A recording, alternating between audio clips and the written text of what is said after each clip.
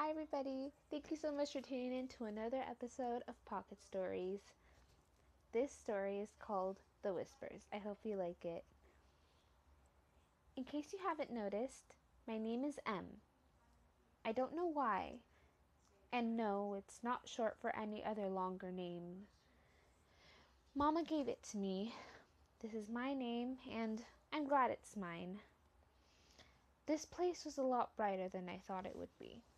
And the wind is stronger than the breeze that came over through the opening. Sometimes the slivers of air had whispers. I don't know where they came from. Most of them were different voices, but one was the same. It sounded like a woman, an old woman.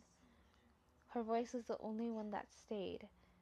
She kept on talking about a spell, a new spell. The last spell of all the spells, she called it.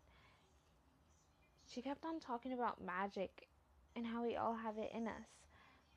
I have to find her so I can get Mama's wings.